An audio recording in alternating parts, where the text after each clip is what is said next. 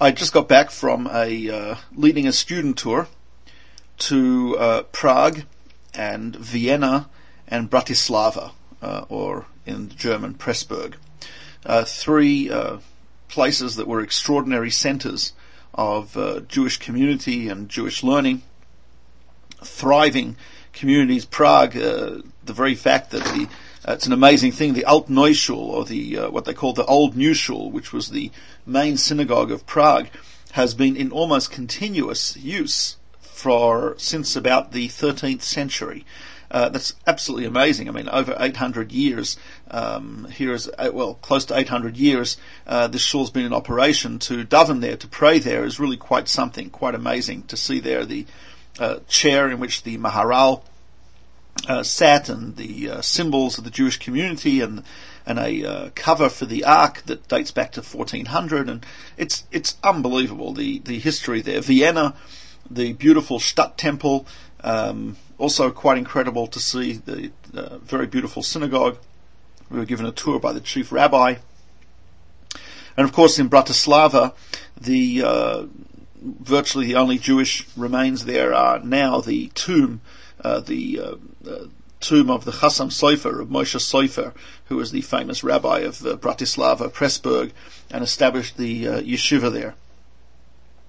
And just a few observations. It's type of interesting. We were standing in Vienna, and at one of the palaces, I forgot what it's called. It was the main palace of the Habsburgs, not the summer palace called the Schönbrunn, which is magnificent, but the other one, which is in the centre of town.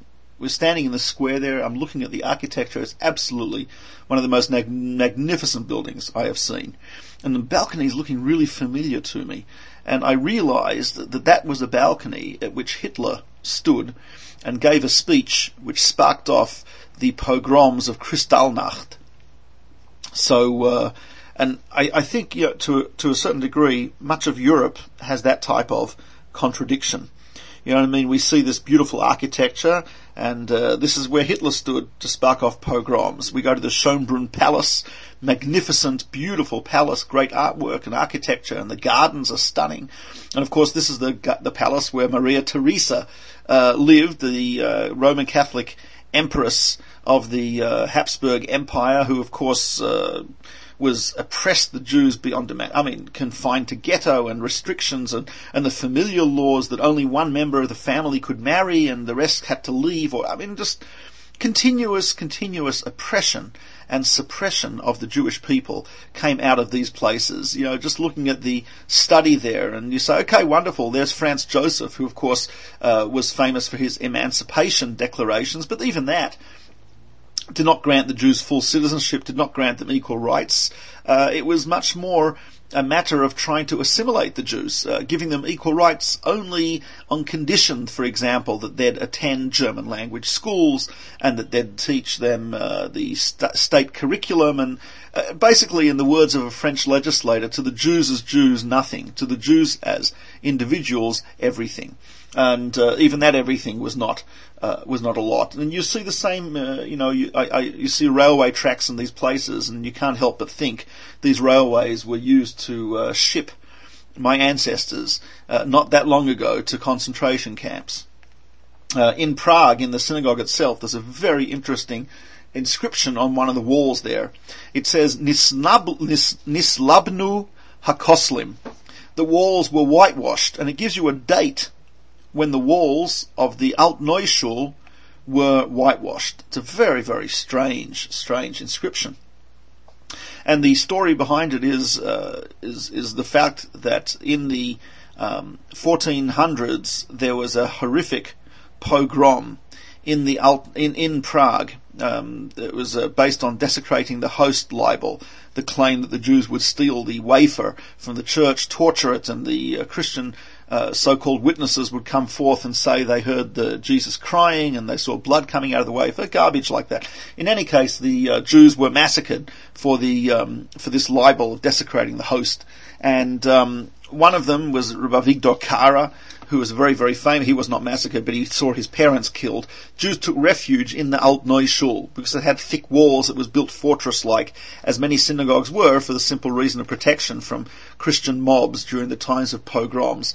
They took refuge in the synagogue, but it didn't help them. The mob burst into the synagogue and massacred people right there in the Alt-Neuschul synagogue. And their blood was spattered on the walls.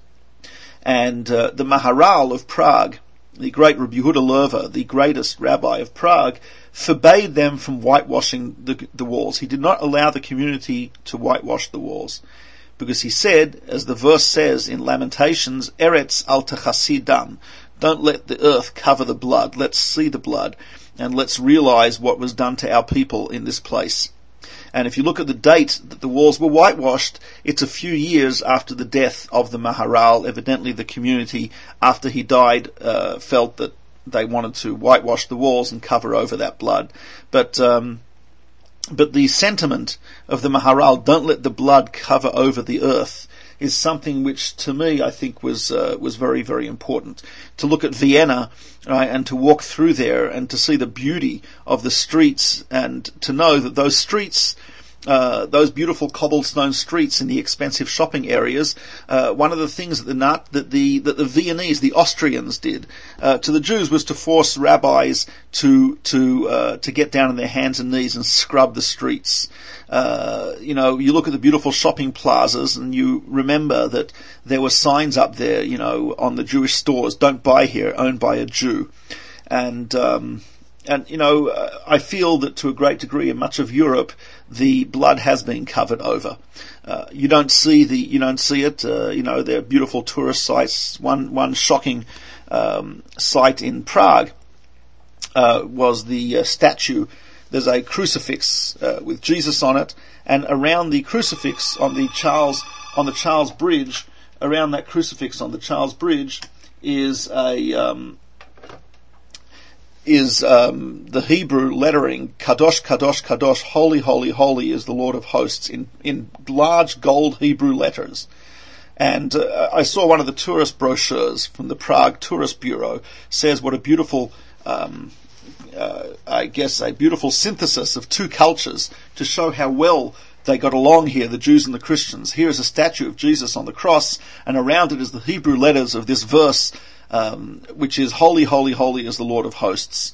Now, the truth of the matter is, it's not a sign of synthesis. It's a sign of anti-Semitism, because if you look at the inscription on the base of that statue, which is in Latin, Czech, and if I remember correctly, German, and you know the history of it, you will know that actually the reason it was put up there was because there was a Jew who was accused of blasphemy. Unfortunately, he was framed by another Jew, which makes it even more tragic, and he was accused of blasphemy, which of course a trumped up accusation. He was tortured by the church, and they knew how to torture. They made waterboarding look like a sport, and he confessed to it. They confiscated his money, imprisoned him for a while, more torture. They took the money, and as atonement, so to speak, for his blasphemy, they put the letters of a holy verse from our Torah around the statue of Jesus. And actually, if you look at the Latin, it still says it, that this was in judgment of blasphemus Judaeus, the blasphemy of the Jews against Jesus. So there you go. People look at this and they say, oh, it's beautiful, nice gold letters,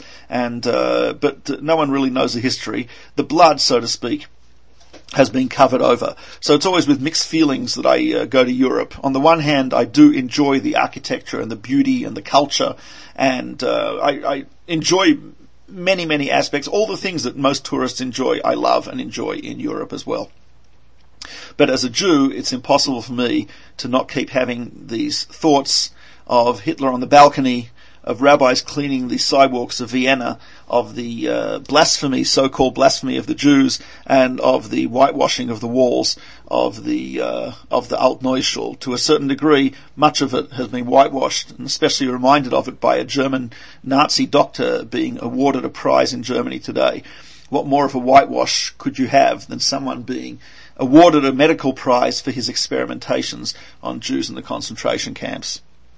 Well, okay, maybe next week when I've recovered from my Europe trip will be a little more upbeat, but that's it for today. Thanks very much.